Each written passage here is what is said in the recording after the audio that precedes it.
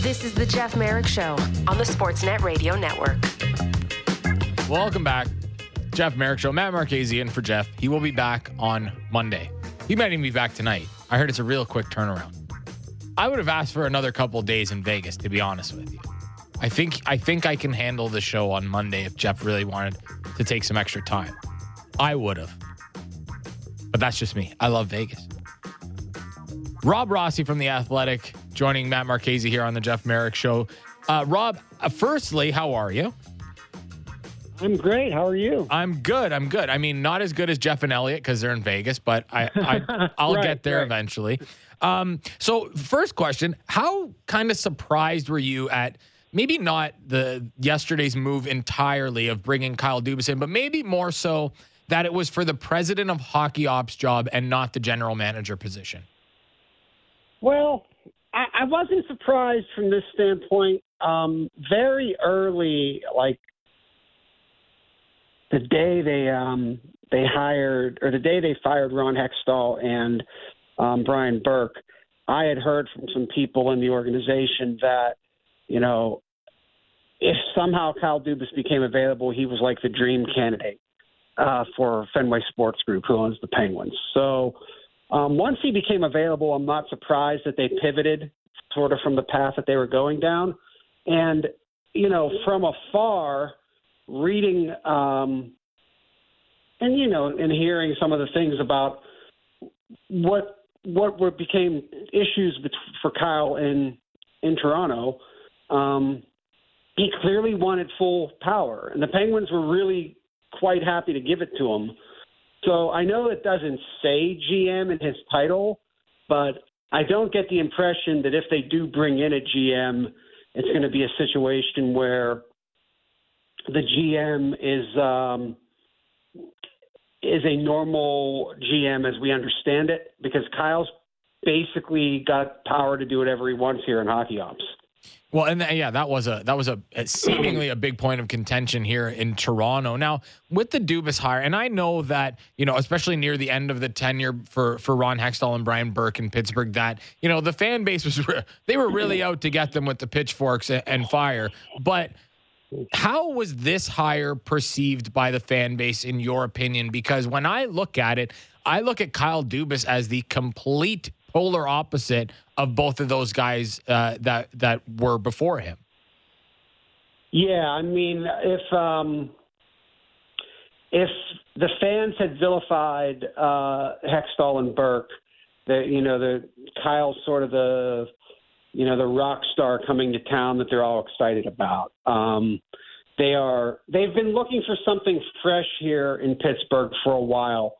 And by that I mean, excuse me, I'm dealing with a bit of a cold. By that I mean the Penguins have been a great team, great franchise for the duration of the Crosby era, but it's probably been since 2019 that they have felt fresh and energized.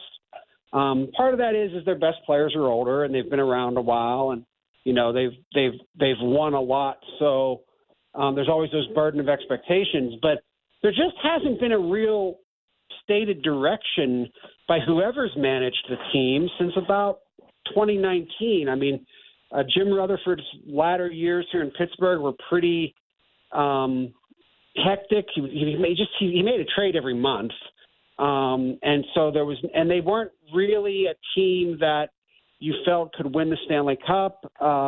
And the Hextall and Burke hirings, because they happened during the pandemic without fans in the buildings, and then because the Penguins sort of slid backwards under them, I don't want to say it soured things in Pittsburgh, but there hasn't been a fresh breath of air like there was when the Dubas hiring was announced. And really just in 24 hours, it feels like a different organization. So how close do you think they were to hiring another GM before Dubas became available? Because it sounded like things were really heating up, and one of the names that was mentioned was Matthew Darche. as a potential candidate, and then Kyle becomes available, and all of a sudden everything just stops because, like, and that's why the conversation about this was their ideal candidate from the beginning makes a lot of sense. It's just he may or may not have been available. Do you think they were close on a GM before Kyle Dubas? It was announced that his contract wasn't going to be renewed in Toronto.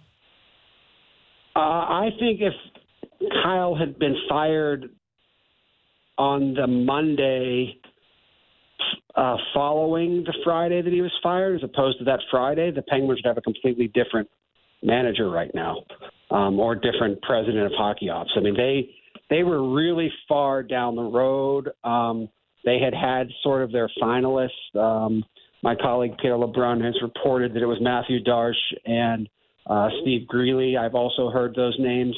I know that there were, multiple people that met with FSG's ownership in Boston the week that the stuff with Kyle and the Maple Leafs was going down in Toronto.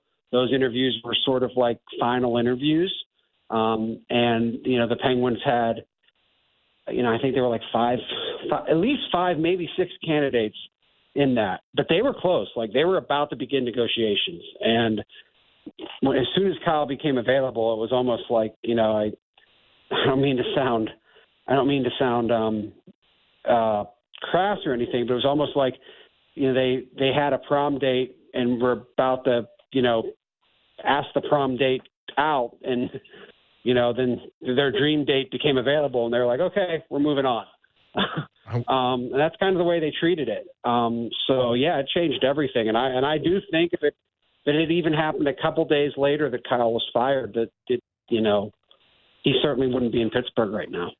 Just as an aside, before we move on to some other things pertaining to the team now that Kyle Dubas is a GM, do you think if they had brought in someone like Matthew Darche or Steve Greeley that they still would have tried to bring in Kyle Dubas as the president of hockey ops, or do you think that they would have gone in an entirely different direction had they named a GM?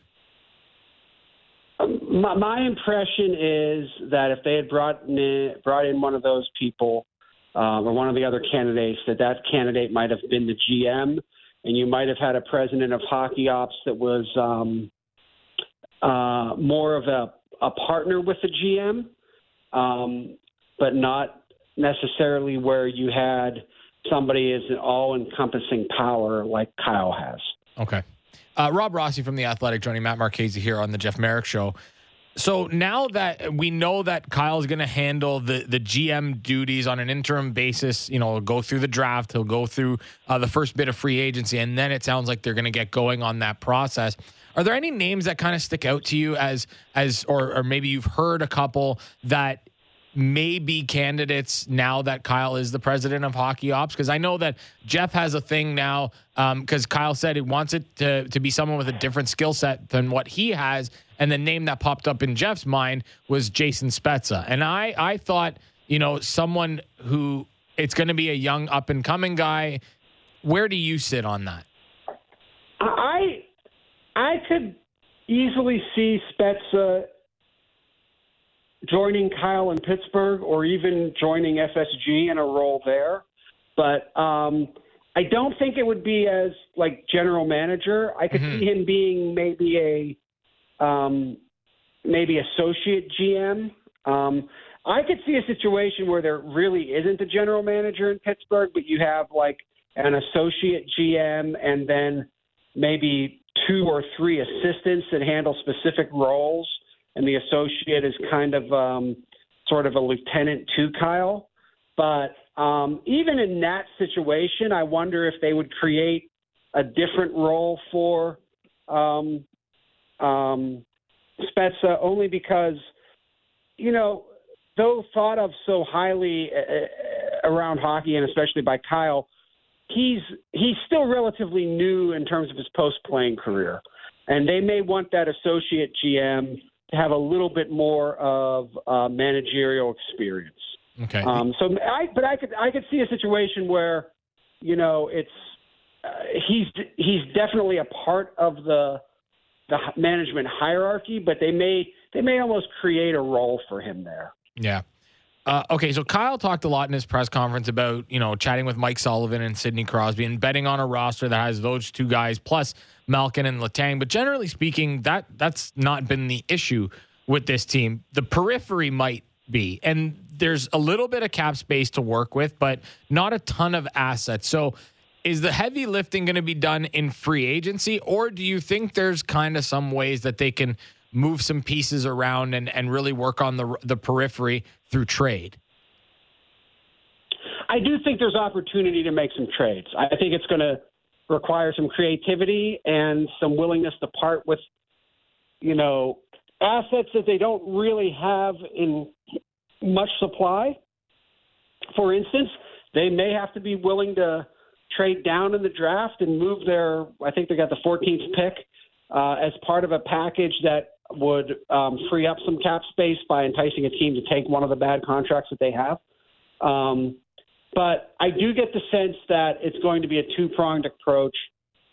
One, how to use that free agent money to, build around that core that they have, and also through trades. And there may be there may be one trade that maybe two where you look at it from the outside and you go, hey, maybe the Penguins didn't necessarily win that trade talent for talent, but I always go back to one of Jim Rutherford's first moves I think his very first move when he got to Pittsburgh in terms of personnel was he traded James Neal, who at the time was, a 40-goal scorer, or at least on pace to be in back-to-back seasons. And he ended up getting Patrick Hornqvist. And a lot of people were like, well, Hornqvist isn't as good of a scorer as Neal was, but he was a better fit for what the Penguins needed. And I could see maybe a move like that. I think the biggest thing they're going to have to figure out, and Kyle alluded to this yesterday, is how they value Tristan Jarry versus where the league values Tristan Jarry. And if that differs greatly, I think they're going to have a situation where they got to figure out their goaltending. Well, I was going to get there. I'll get back to another question I had just about a trade, but the Jarry thing is probably the most pressing issue because, again, Kyle talked about, I'm going to chat with Mike Sullivan, I'm going to chat with Andy Chiodo. But when you look at the UFA market, it's not very good. And right. Tristan Jarry may end up being one of the better goalies on the UFA market. So I guess that leads us to believe that if Kyle is going to go out and get a goaltender, it's probably going to have to be through a trade. And I'm trying to tie these two together, and we'll see if you follow my lead here. You talked about moving James Neal, who was a 40-goal scorer, and not that I condone any of this, but he's on a very friendly deal considering what he does. Would the guy that they may need to look at moving be Jake Gensel? If it were me, I would. Now, that's a complicated situation, right? Because, Jake has one more year remaining on his deal. Mm-hmm. So as much of a bargain he is now, he won't be presumably on his next deal. I don't know if Jake is beloved by Crosby and Sullivan, and I think that would be a very painful thing. You'd have to, obviously, look, Kyle can make the trade, but you would certainly have to include the coach and the captain in that decision. But depending on what they could get back, if it could bring them some type of player that could help on the back end alongside Chris Letang and Marcus Pettersson, or if it could bring back a goaltender that would allow them to move on from Jarry, I think they have to look at making that trade. I think the only, I would say right now, the only three players that probably are safe are Crosby, Malkin, and Letang because they have full no-trade clauses. I think anybody else they will consider moving on from if it means improving the team around those three. The other name that, I mean, as a guy you would probably love to move his contract, and it was, again, one of the more bizarre things that we had seen from the Ron Hextall era in Pittsburgh was, and I think you know where I'm going with this, or at least there's a couple, but I think you know where I'm going with this one. Mikael Granlund with 2 more years left at $5 million per, and this is not a slight against the player. He's just not a $5 million player at this point in his career. Is that maybe, I don't want to say priority number one, but at least priority 1A for Kyle Dubas, or 1B, to try and get that contract out of town? Because, you know, they could do a lot with $5 million, or even if they eat half, they could do a lot with $2.5 million. Because one thing that Kyle Dubas has done really well is he's been able to find bargain contracts during his time in Toronto. I would be very surprised if one of the first moves made isn't involving Mikael Granlund in either a buyout or a trade where they retain some salary. And I want to be very clear here. I think Granlund was put in an impossible situation. He wasn't a fit in Pittsburgh. He was acquired in what was basically a desperation heave from a management team that was already sinking, and or desperation reach from a management team that was already sinking. And because of that, he kind of became the poster child for a failed administration here in Pittsburgh. I think it would be best for him if they moved on. I know it would be best for them if they moved on. It's a matter of how they choose to do that, not if they're going to do that. Is it a buyout, which would give them, 4 years of some sort of cap relief, but the first 2 years it would be significant. Is it maybe you look at Chicago that's going to have a young team and a lot of cap space? Maybe they're interested in a veteran player like that to help, show the ropes to Connor Bedard, and maybe you can get them to take on his contract in exchange for, maybe you eat $1 million of it or something, and they give you, a prospect or a pick back in return. But anything they can do to free themselves of that, it's going to be addition by subtraction. And again, that's not because of the player. It's because of the contract. Yeah, it's going to be a very interesting offseason in Pittsburgh, that's for sure. Rob, thank you so much for taking some time for me today. Really appreciate it. Appreciate it. And, when Jeff gets back, just make sure he sends you to the games in Miami. Yeah, he better. Better games. He better. Thanks, Rob. There he goes. Rob Rossi from The Athletic. And just for anyone wondering, just as I, try and work my mouse here, the cap hit in the first year of Mikael Granlund's deal, $833,000, and then $1.833333333 for 3 years after that. So very, very interesting to see what's going to happen with the Pittsburgh Penguins. That's it for us in the first hour. Gord Stellick, Leafs Nation pre- and post-game, and co-host of the Morning Skate on the NHL Network Radio, will join me. We'll chat a little bit about Kyle Dubas heading to Pittsburgh. We'll talk a little bit about what he heard from Brad Treliving yesterday, and we'll go over the Stanley Cup Final a little bit as well. Also, in the second hour, we'll be joined by Chris Cuthbert, who will have the call Game 1 tomorrow night between the Vegas Golden Knights and the Florida Panthers. Yes, it's going to be a fun Stanley Cup Final. Deal with it. Matt Marchese in for Jeff Merrick. You're listening on the Sportsnet Radio Network, watching on Sportsnet Now and Sportsnet 360.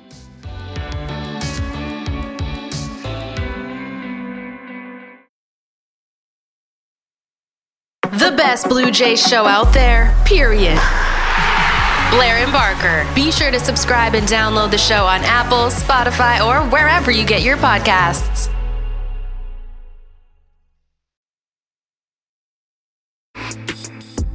This is the Jeff Merrick Show on the Sportsnet Radio Network. Welcome back. Hour 2. Matt Marchese in for Jeff Merrick. Let me adjust my headphones here. Just waiting on Gord Stellick here as we we'll look back on what we heard yesterday a little bit. We'll get the Leafs perspective here. And the aforementioned Gord Stellick is on the line. Gord, how are you today? I'm good, Matt. How are you doing? I'm good. How was the game yesterday? Gord was at the Blue Jays game, by the way. I forgot to bring a hat, so I had to adjust there. You know what? It was pretty good. Pretty good afternoon game. They got all the runs early. They need some W's, so I actually went with my men's curling team. We booked it a while ago. So enjoyed the game. Got to catch all the off ice hockey action that went on. So you did not want to spend $50 at the shop to get a hat, Gord? No. I covered it with other stuff. It all worked out. I was still responsible. I'd like, some people, they would make adjustments. I mean, it also depends how much you've been served while you're there. But, they would fashion something together with like the nacho platter. And I'm sure they're out there. And they're probably listening to this show. Okay, so I just, and we'll get into the Brad Treliving stuff in just a bit here, but I just spoke to Rob Rossi about Kyle Dubas and joining the Penguins. How do you think the Leaf fan base looks at that? Because in some ways, I feel like he went from sympathetic figure to maybe public enemy number one because he said he wasn't going to go work anywhere, but everything changed, and we know that. I feel like he's almost become a martyr at some point, like Alex Anthopoulos was with the Toronto Blue Jays, and now it's all of a sudden like, I know I saw a lot of people in my mentions that they hate Kyle Dubas now. Oh, man. Yeah. The Anthopoulos analogy is pretty good. And in his case, okay, good on him. Wish him all the best with the Pittsburgh opportunity. I don't want to use the word. I want to be sensitive about, genuine, family considerations and what have you. But it's kind of like, if you're putting all together, the story really doesn't add up. So was this strictly a contract ploy? To get a bigger deal that he did present to Maple Leafs or his representative did? I mean, was that what it was all about?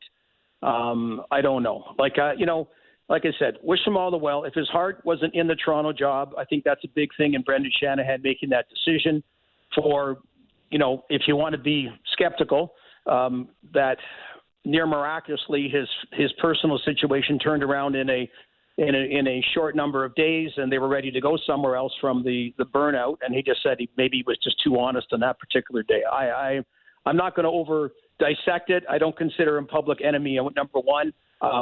Hey, it was kind of like a coronation in Pittsburgh, and good for him.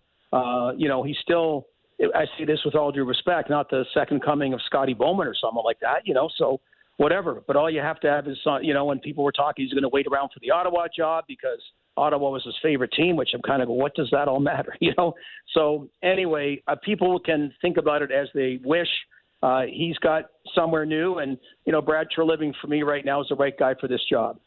It would be, in the Alex Anthopoulos analogy, it would be insane here if the Pittsburgh Penguins happened to win a Stanley Cup before the Toronto Maple Leafs did. I think people would riot in the streets.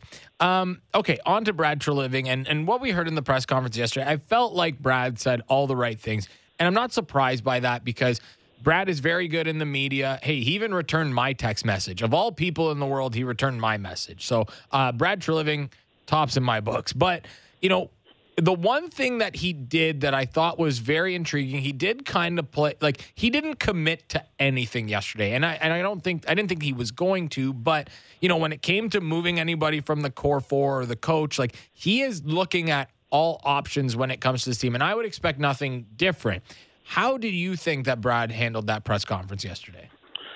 Yeah, I thought, and that's, one thing because, hey, media accessibility isn't the be all and end all, but Kyle had a lot of media in his corner. He was not a very accessible individual, compared to general managers around the league or previous general managers of him. I'm not saying they're supposed to, drop everything at the drop of a hat and join you or whatever. I just, it's funny talking to Brian Burke about it because he hired him in Calgary, and just the track record about the kind of, I know he didn't make the NHL or anything, but the kind of player he was, like a tough competitor.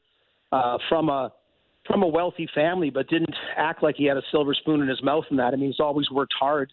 What he did in Calgary, when you think the Bill Peters situation, that was a very difficult situation that happened there about the coach with, other things that were falling, around about the treatment of certain players, and he had to make a coaching change under difficult circumstances. I think Darryl Sutter became a difficult kind of more of a problem last year, to deal with.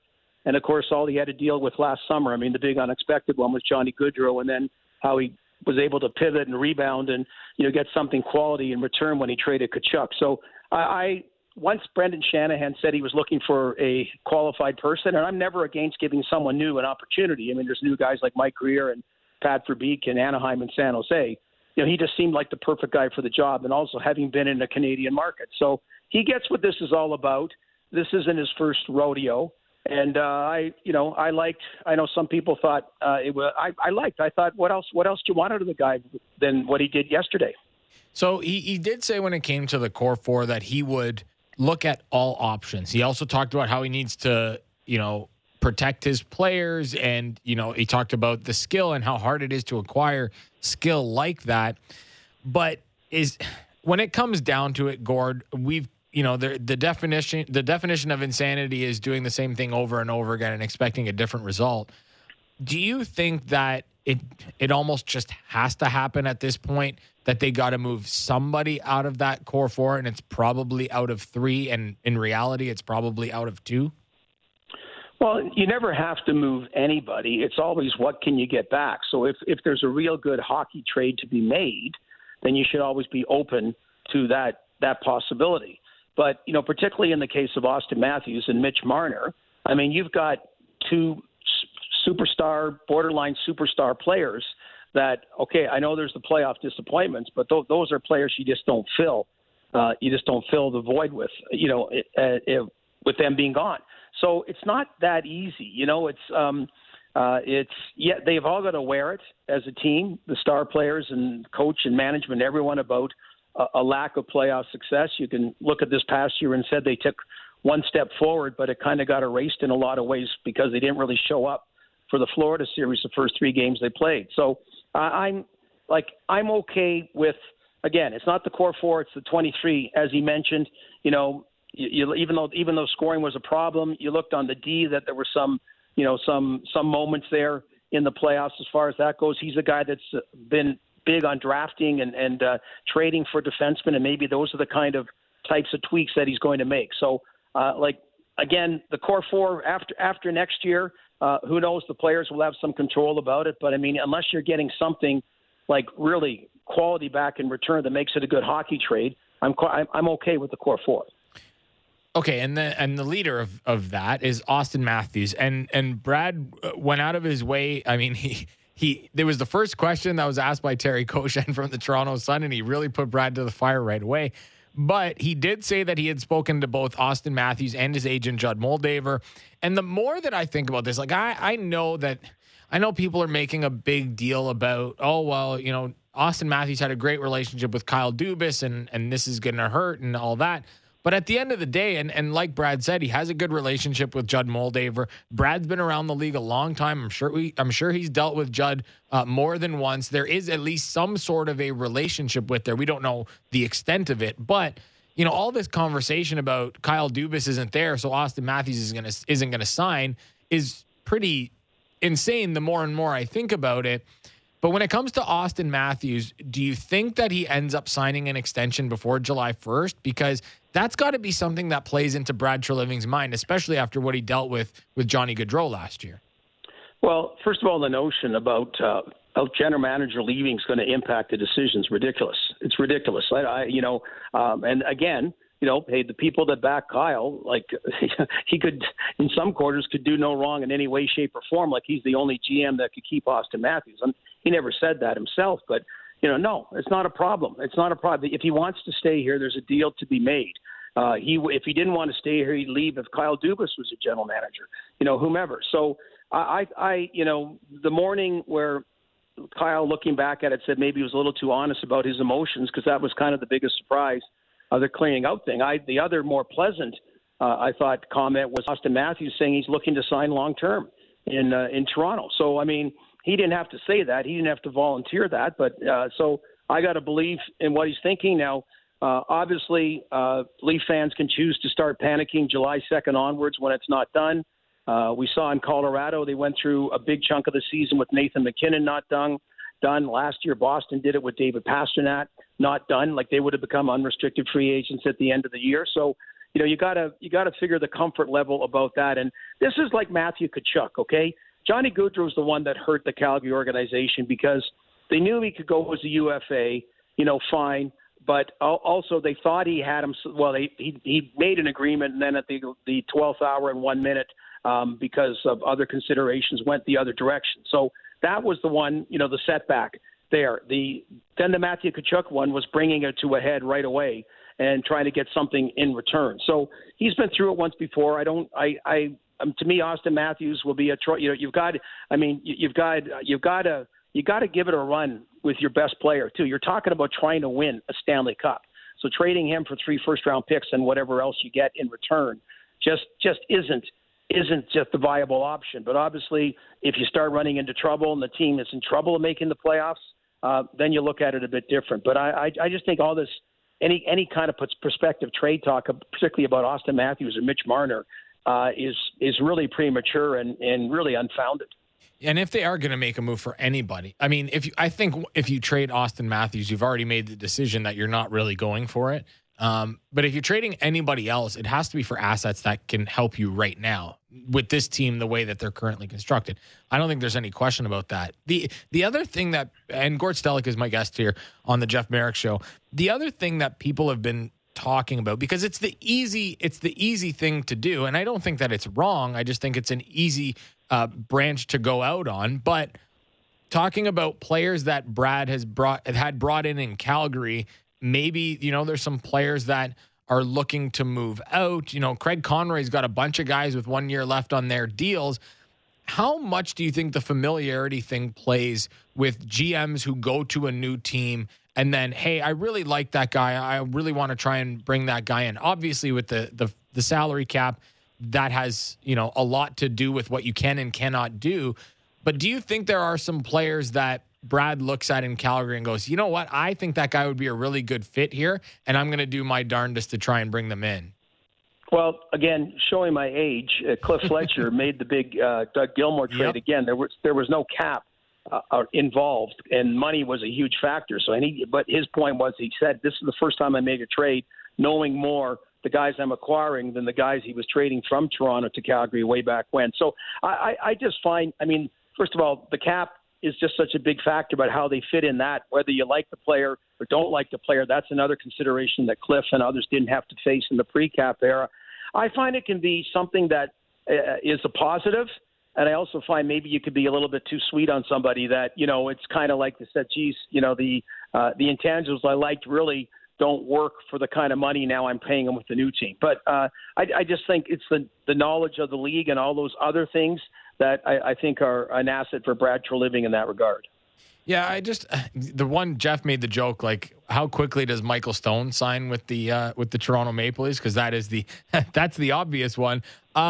It is going to be really interesting. The other thing that was of interest was Sheldon Keefe, and Brad openly discussed that he does not have a previous relationship with Sheldon. I think he said they've talked a couple times or whatever, but they have spoken. And is that going to be priority number one for the Leafs right now? Because if they're going to move on from Sheldon Keefe, they have to find a new coach, and that may also be what determines, the length of contract for Austin Matthews. I mean, he has his own thoughts. I still think it's no longer than a 3-year deal because he wants to maximize his money, but that's all part of the plan in keeping Austin Matthews happy in Toronto, is having the right coach. How quickly do you think they make this decision?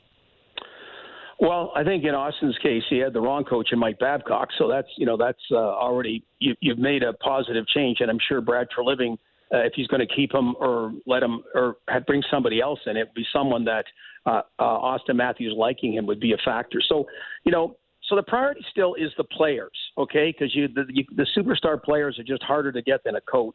The timeline urgency is the coach. I think, it's a funny one because Kyle's inheriting a situation in Pittsburgh, kind of like when he inherited Mike Babcock here, which wasn't a good situation the first year. He's inheriting a very strong coach in Pittsburgh in Mike Sullivan. I also think, that in the case of what's going on here, that he doesn't, after the situation with Sutter last year, who was, again, a coach with a lot of clout, that, he wants to be careful, to make sure he has a proper coach-GM relationship like he had before Daryl Sutter in Calgary. So anyway, I think right now it's along the lines of what Barry Trotz said the other day in Nashville. that with John Hines, I know it might have been unfortunate he had to wait a while, but Barry Trotz mentioned he had 3 particular candidates he wanted to talk to, and he talked to the one, and it was Andrew Burnett he decided was the one. Now, in the case here, they don't have the same kind of time to do it, but it's something, over whether, I don't know, like the next, I don't know about 3 days, but the next, say, 10 to 14 days, figure out where Sheldon, he'd have to have targeted a couple of other people. It's not that there's going to be 15 coaches interviews, but that one, in time-wise, is the most pressing. And you also want to give Sheldon a chance to catch on somewhere else, much like John Hines now has permission to interview for the New York Ranger job. Well, and Brad mentioned, that he inherited Bob Hartley when he took over as the GM in Calgary, and Bob Hartley ended up winning Coach of the Year. Now, he's not saying that Sheldon Keefe is going to go win Coach of the Year, but what he's saying is, I'm not ready to just, throw Sheldon Keefe under the bus here. Like, there's going to be a conversation. We're going to see how things go. And again, that was the genius of Brad in that he didn't commit to anything. He didn't commit to keeping or letting go of Sheldon Keefe. But in your opinion, when you look at this team and you look at the regular season success they've had under Sheldon Keefe and you look at the lack of playoff success, what do you think the likelihood is that he is back at least for one more year, and then they maybe try and figure this out afterwards? Because, there are a lot of people that will say that he's been outcoached in, 4 of the 5 series that they've had. But, when you look at it, there is something to be said about the regular season success, and Sheldon Keefe doesn't play the game. So when the playoffs come around, he's not the guy on the ice. What do you put the odds at that he is back as the head coach next year? Well, I think 50-50 at least. It's again, and Brad Treliving emphasized it, that it's a very impressive regular season record. It's a very impressive, and he mentioned feeling that Sheldon had got the team more focused on two-way hockey. Teams. So I mean, there's just a lot of positives there. But then on the other thing, Matt, look at the impatience elsewhere. Pete DeBoer took his 4th team to the Final Four, a place the Maple Leafs haven't been since the Pat Quinn era. He's taken 4 different NHL teams, so that means he's been fired by 3 others. Bruce Cassidy got fired by Boston, and look what he's doing.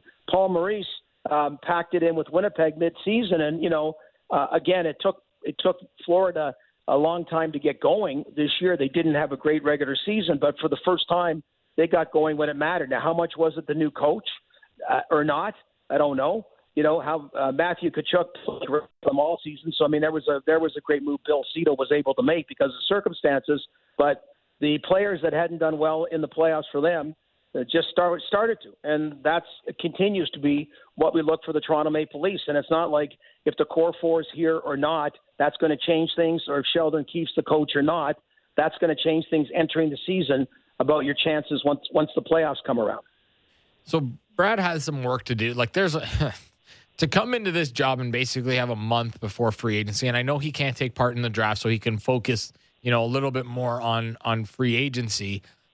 There's a lot of legwork to be done here. I'm assuming there are going to be trades, because when a general manager comes in, usually there is a move or two to be made, and some bigger than others. And Brad's certainly not afraid of making the big move, but free agency is going to be big because they have a bunch of free agent forwards. They have to deal with what they're going to do with Matt Murray's contract. Like, is this going to be – I said this is one of the most pivotal off seasons in Maple Leaf history because of where they are at this kind of crossroads of this franchise. How busy of an off season do you think it is? Like, do you see fairly significant roster turnover here?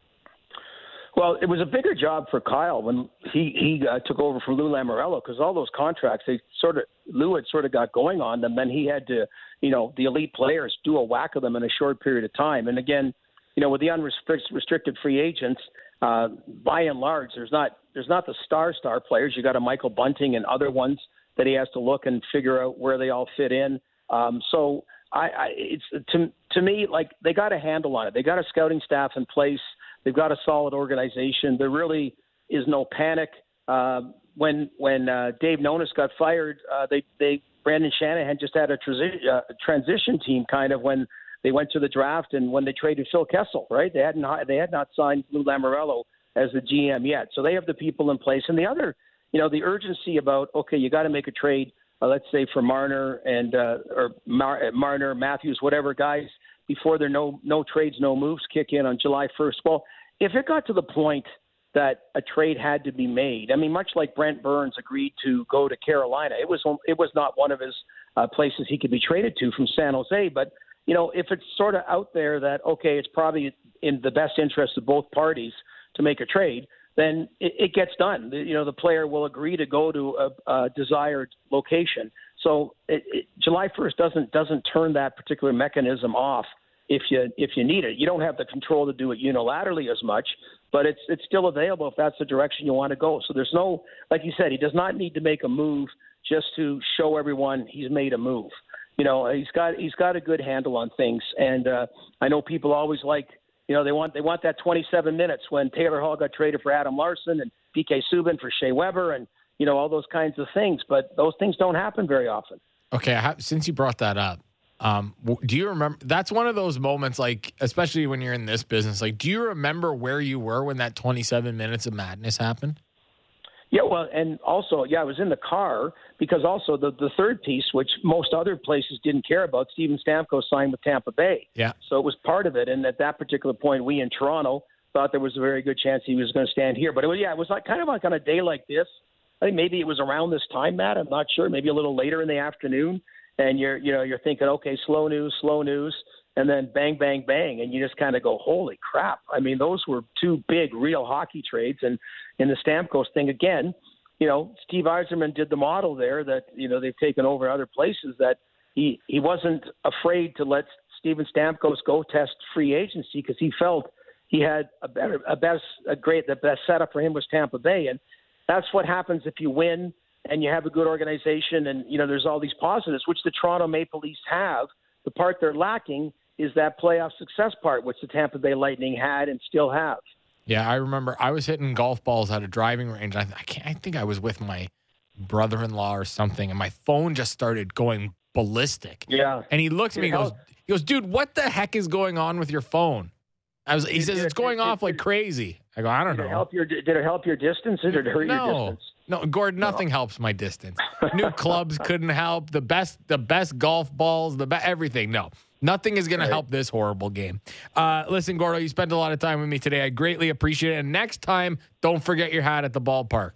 I won't. Okay, good tip to everyone. Thanks very much, Matt. You have a good one. There he goes. Gord Stellick, Leafs Nation pre- and post-game, and also co-host of the Morning Skate on NHL Network Radio.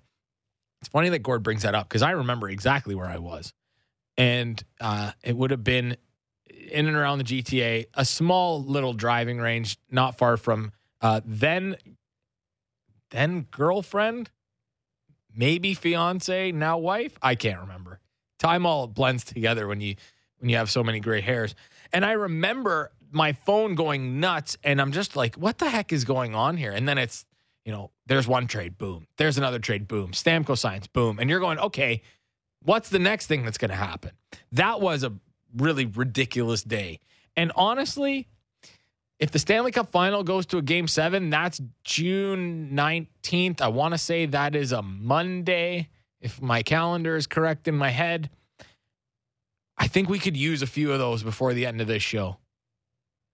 Could you imagine Lance and Jen having to listen to me ramble about absolutely nothing for 2 weeks with Jeff and then a week by myself?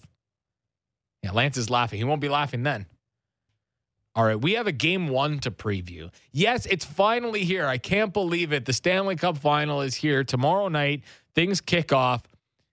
The Vegas Golden Knights, the Florida Panthers. We're going to break it down with Chris Cuthbert, NHL on Sports, and that Hockey Night in Canada, and one of the voices of my childhood that I won't talk to Chris about. I'm sure he'd be like, oh, you're making me feel really old right now. I feel old myself. Chris Cuthbert joining Matt Marchese next on the Jeff Marek Show. You're listening on Sportsnet 59. Sportsnet Radio Network, Sportsnet Now, and watching on Sportsnet 360. Diving deep into the biggest stories in Toronto sports and the NFL. The JD Bunkus Podcast. Subscribe and download the show on Apple, Spotify, or wherever you get your podcasts.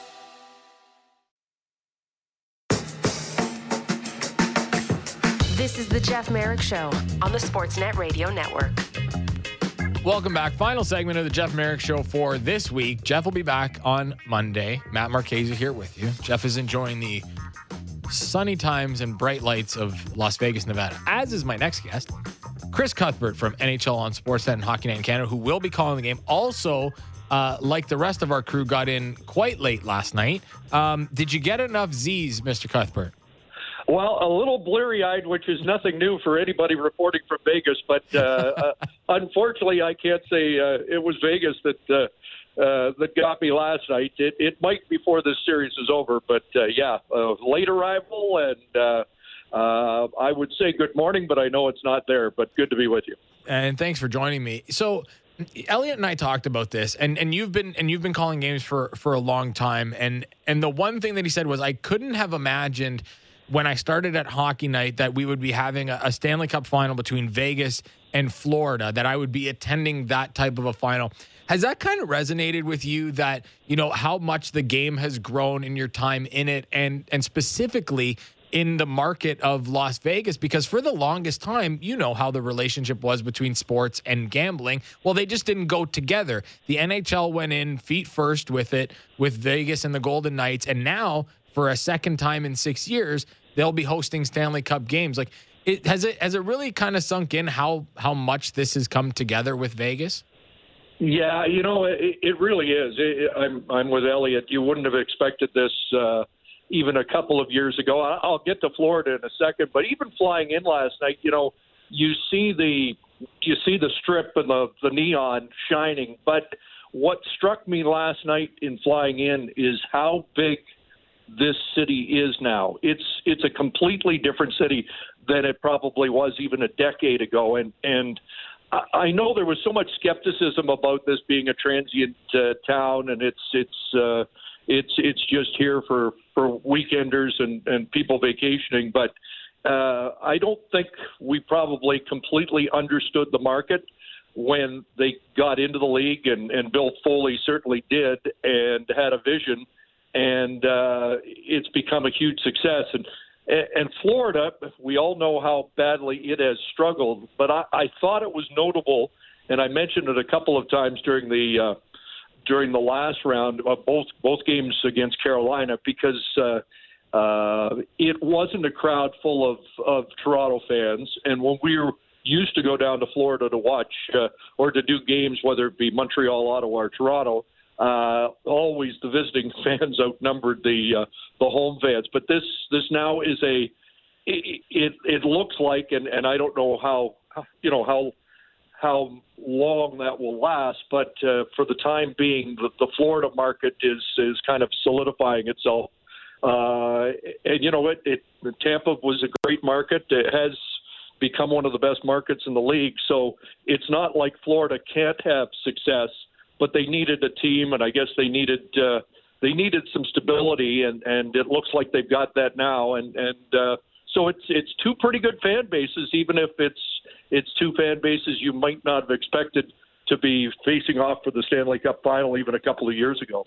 So, like in Canada, it's a little bit different, right? I mean, there's legacy franchises like the Maple Leafs and the Canadians, and generally speaking, the Canadian fan bases are all pretty rock solid. But when it comes to markets like Florida and Vegas, maybe a little bit less so, just because they're very fresh. But it's people talk about, oh, well, it's not a hockey market and it's not this, it's not that.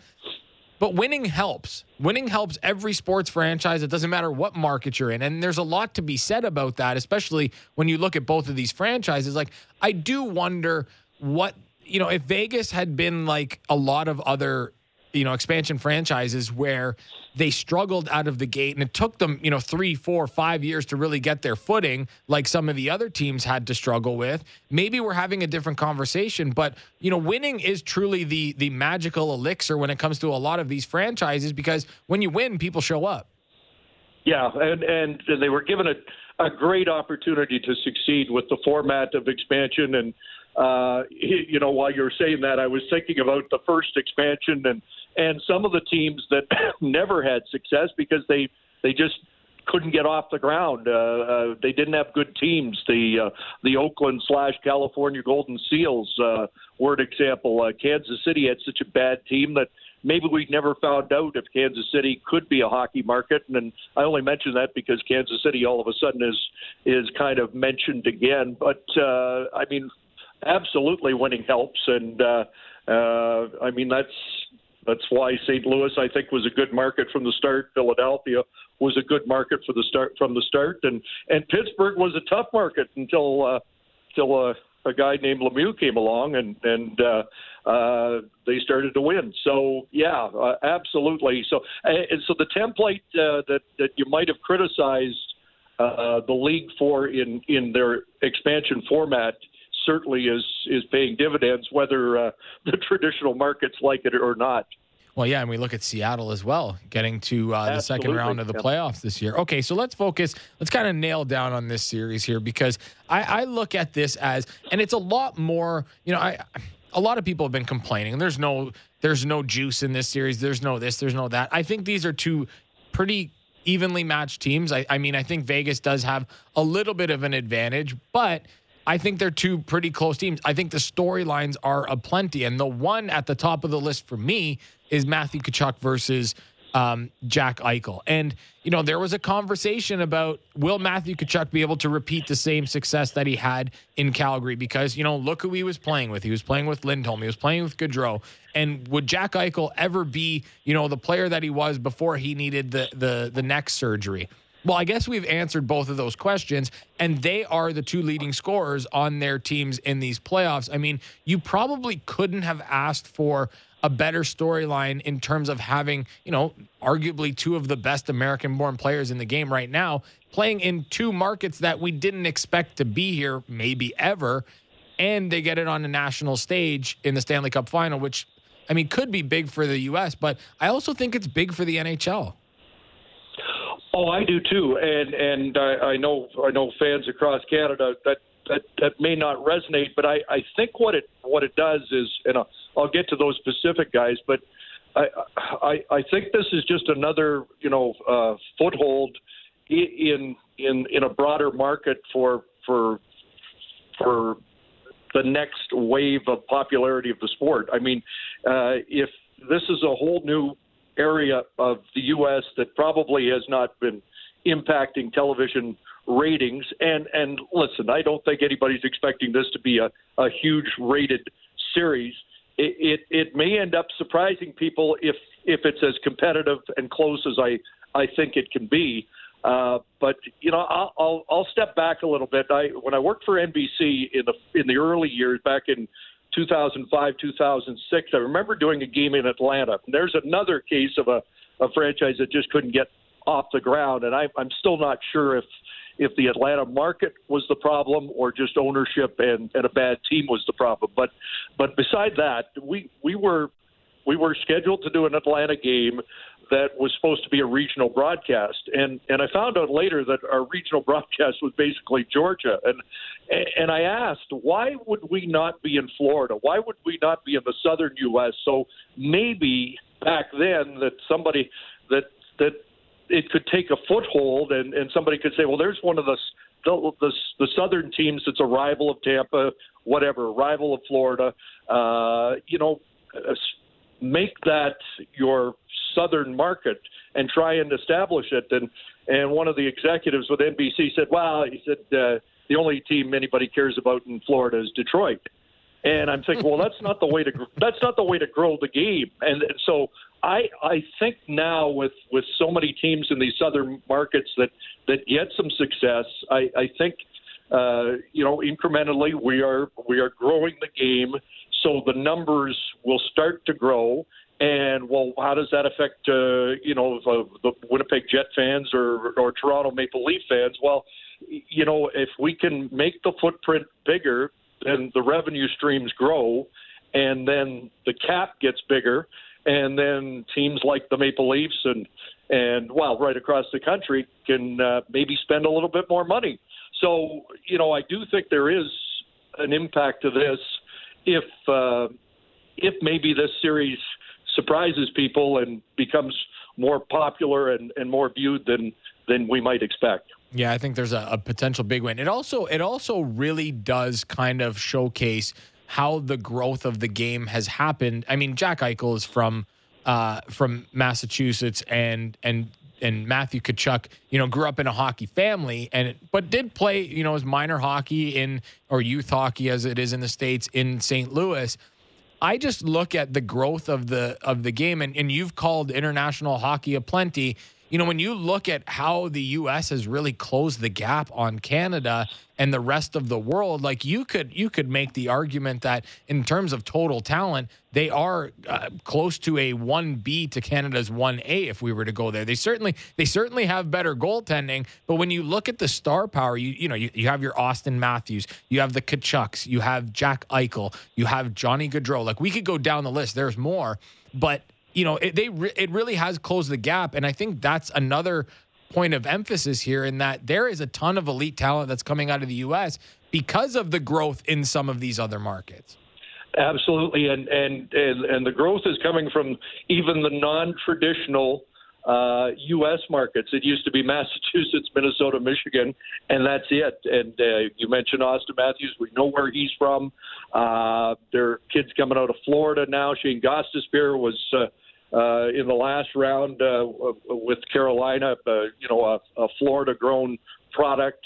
But it's St. Louis, it's Texas, it's California.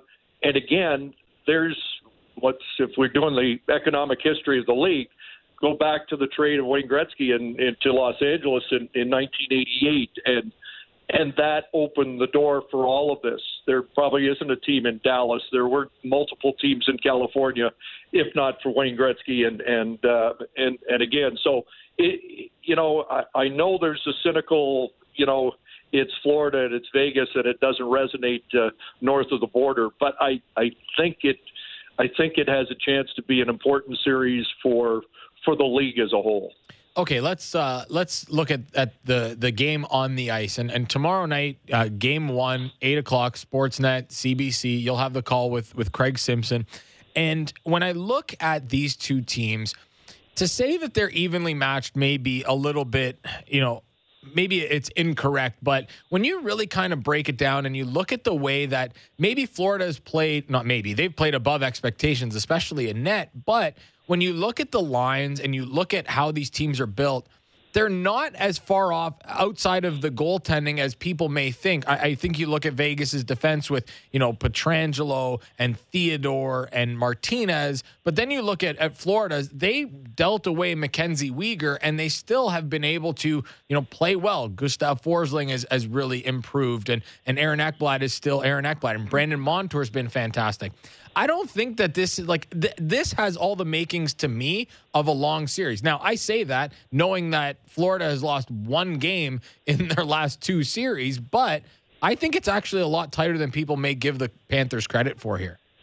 Yeah, I think it is too, and it doesn't hurt that if you get the same Bobrovsky as you've had in the last two rounds, that should be an edge for Florida too. Although, I made my notes on the play, and it struck me as funny that Adin Hill has a better save percentage in the playoffs than Sergei Bobrovsky. Pretty wild. That kind of took me by surprise. That shouldn't be the case, but no, I agree with you. I think there's I've broken it down to the point where I think the fourth lines could be the difference in this series, because I was impressed with the fourth line of Vegas. I thought they were difference makers, especially in Game 6. But as that series wore on, and I wonder if a fourth line of Carrier, Waugh, and Kolasar doesn't get a big edge on Eric Stahl, Colin White. Now Ryan Lomberg's a player like those guys in Vegas, and I think he's an important guy who returned to the Florida lineup in the last round.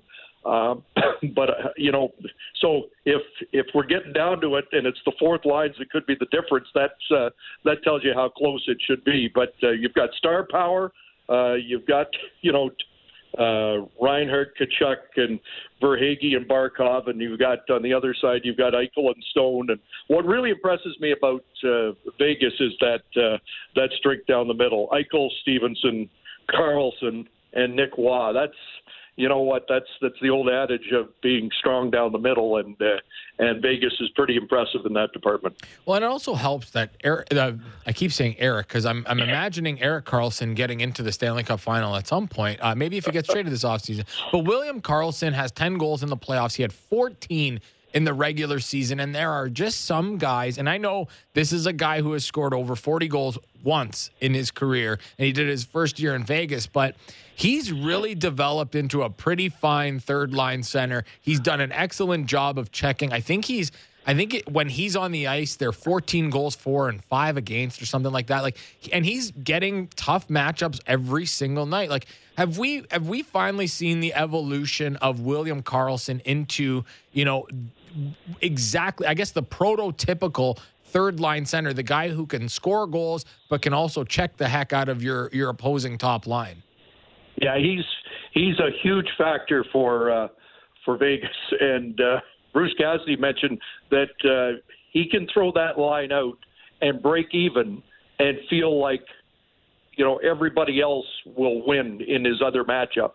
So send those guys out for the toughest matchup, and he trusts Karlsson against anybody. And it was McDavid. It's been all the toughest matchups. It was Roope Hintz, who was compared with McDavid. It was Mark Scheifele in round 1. So where Karlsson's going. He's probably going, well, it'll be interesting to see. Will it be Barkov's line? Will it be the Tkachuk line? So, but that's one of the matchups Bruce Cassidy probably wants, although both these coaches like to roll the 4 lines, which is, again, why I'm wondering if that fourth line for Vegas gives them a little bit of an edge, because he certainly doesn't have to hide them. Yeah, and when you look at the top line for Vegas, like that Eichel, Barbashev, and Marchessault line has been really good. And when you look at them, I mean, outside of Jack Eichel, Marchessault scored 30-plus goals in the NHL, which is no easy feat. But he's also been red hot in the playoffs. Barbashev has been pretty much the perfect fit for them. But when you look at that line as a whole, when you look at the names on it, you go, oh, it's Jack Eichel, and he's probably carrying those other 2 guys. But those other 2 guys have been the perfect fit alongside Eichel. They have some speed. They're certainly not afraid to go into the nasty areas, especially Barbashev, who also has some skill and some speed that's added to that. It really has been the perfect mix for them. And what a find for Vegas at the trade deadline to bring a guy like Barbashev in, who didn't come in with a lot of fanfare, but you could make the argument has been the best trade deadline acquisition that was made this year. I think so. And, we'll bring it back to the Leafs, because, even at the time when they were negotiating the O'Reilly deal, and I talked to some people and they said, Barbashev would be quite an ad.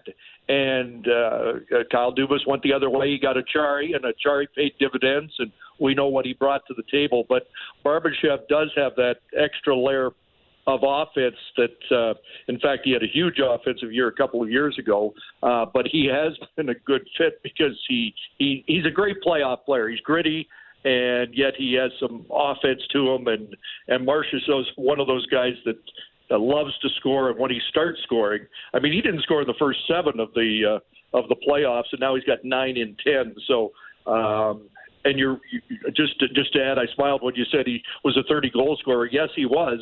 He was a 30-goal scorer with the Florida Panthers before he ended up here at Vegas. Well, that's another one of those storylines that I keep telling people, like, there's a lot of layers to this series, and that is one of them. You talk about the cast-offs, and you could look on either side. I mean, I want to get to Verhaeghe and Duclair on that top line with Barkov, but, Riley Smith and Jonathan Marchessault were essentially had for free. And, the Smith one was because Florida didn't want to have to deal with the contract. They wanted to protect Petrovic and Goodbranson, and then Marchessault goes. And those guys are, they were part of the original Misfit group as well. And so for it to all come full circle after all these years that they haven't been in Florida, to get Florida again and potentially win a Stanley Cup against their former team, I don't know. You can't write that kind of theater in Hollywood, and it happens in the NHL. So I'll take that as a storyline here. Yeah, it is amazing when you see that case, the Smith Marchessault, 2 for almost nothing. I was going to say 2 for the price of 1, but also to get Shea Theodore kind of in the same backhanded way. He was almost gifted to. That set this franchise on its way, and now here they are in 2 Stanley Cup Finals in their first 6 years. Okay, one more for you, and I just wanted to talk about that Verhaeghe, Barkov, Duclair line, because, when we talk about cast-offs, Verhaeghe, was an afterthought in the Maple Leafs organization, and then, he kind of, I don't want to say he floundered, because he was a really good AHL scorer with the Lightning, and then, he kind of gets a shot with the Lightning, he impresses a little bit, and then Florida signs him as a free agent, and then he just scores 40 goals this year. And Anthony Duclair is another guy who kind of bet on himself, comes back from the Achilles injury, and is really, given that line some jump with some speed. And it all comes back to they're centered by the former second overall pick in Sasha Barkov, the guy that everybody was surprised that Dale Talon took, ends up being the right pick. And now you look at that top line as one of the better, more balanced lines that we've seen in the game today. Yeah, they've got a lot of good elements. Duclair's speed is really noticeable when he's going, and I think he's up to speed now after missing so much of the year. Paul Maurice talked about scouting Verhaeghe when he played for Tampa and how impressed he was with him, but he also adds that Carter Verhaeghe in large part is as good as he is because he also gets to play with Barkov, and there's no sugarcoating that. Barkov makes people around him so much better. But back to Verhaeghe, that's 48 goals now between regular season and postseason for him, and he doesn't. Now that I've watched him for a couple of rounds, he doesn't look like this is happening by accident. He's got a great nose for the net, and he is a shooter. And he's been one of the more impressive guys in the playoffs for me. Yeah, he's been excellent. And I'm sure tomorrow night will be nothing short of excellent, although I do wonder about the week and a half layoff for the Panthers. It's going to be great theater, as it always is. And, Chris, you'll be on the call. Thank you so much for doing this today. Maybe try and get a little bit more sleep tonight ahead of the game tomorrow. But greatly appreciated your time, and have a good call tomorrow night. Sleep in Vegas, I'm not sure that goes together, but appreciate it, Matt, and we'll talk soon. Thanks. There he goes. Chris Cuthbert, Hockey Night in Canada, NHL on Sportsnet as well. And we'll have the call tomorrow, CBC, Sportsnet, 8 o'clock Eastern time. Okay, we got about a minute 40 left here. Okay, so I wanted to go over a couple of things here because I had an interesting conversation with my pal Jonathan Davis from the NHL Network Radio. And so everybody seems to think that Sergei Bobrovsky is by far and away the leader for the Conn Smythe Trophy if Florida wins. And while I don't necessarily think that he is not the leading candidate, I think to say that Matthew Tkachuk is not in the running is foolish. And as Jonathan pointed out to me, when you look at it, the Panthers have scored, 50 goals. Matthew Tkachuk has 19 points, I think. So when we look at it, Matthew Tkachuk has been in on almost 50% of the offense for the Florida Panthers. And that's even with some downtime. Actually, Matthew Tkachuk has 21 points. So more than half of the offense, Matthew Tkachuk has been involved in. I'm just saying, if you are a gambler, that there is some value there. I also think, don't tell anybody, that there's some value in Adin Hill if Vegas wins. I know everybody wants to talk about Eichel. Adin Hill, like Chris mentioned, better save percentage than Sergei Bobrovsky, who has been incredible all playoff. Thank you very much to everybody that joined me on the show today. Elliot Friedman, A Block Elliot, who kicks the show off almost every day. We're also joined by Rob Rossi from The Athletic as we went over Kyle Dubas and his Penguins arrival. Also, Gord Stellick, Leafs Nation pre and post, co-host of the Morning Skate on NHL Network. And, of course, Chris Cuthbert that just joined me now. Thanks to Lance. Thanks to Jen. Thanks to everybody that watched and listened. Matt Marchese has been in for Jeff Merrick. He will be back on Monday. You've been listening on the Sportsnet Radio Network, Sportsnet Now, and Sportsnet 360.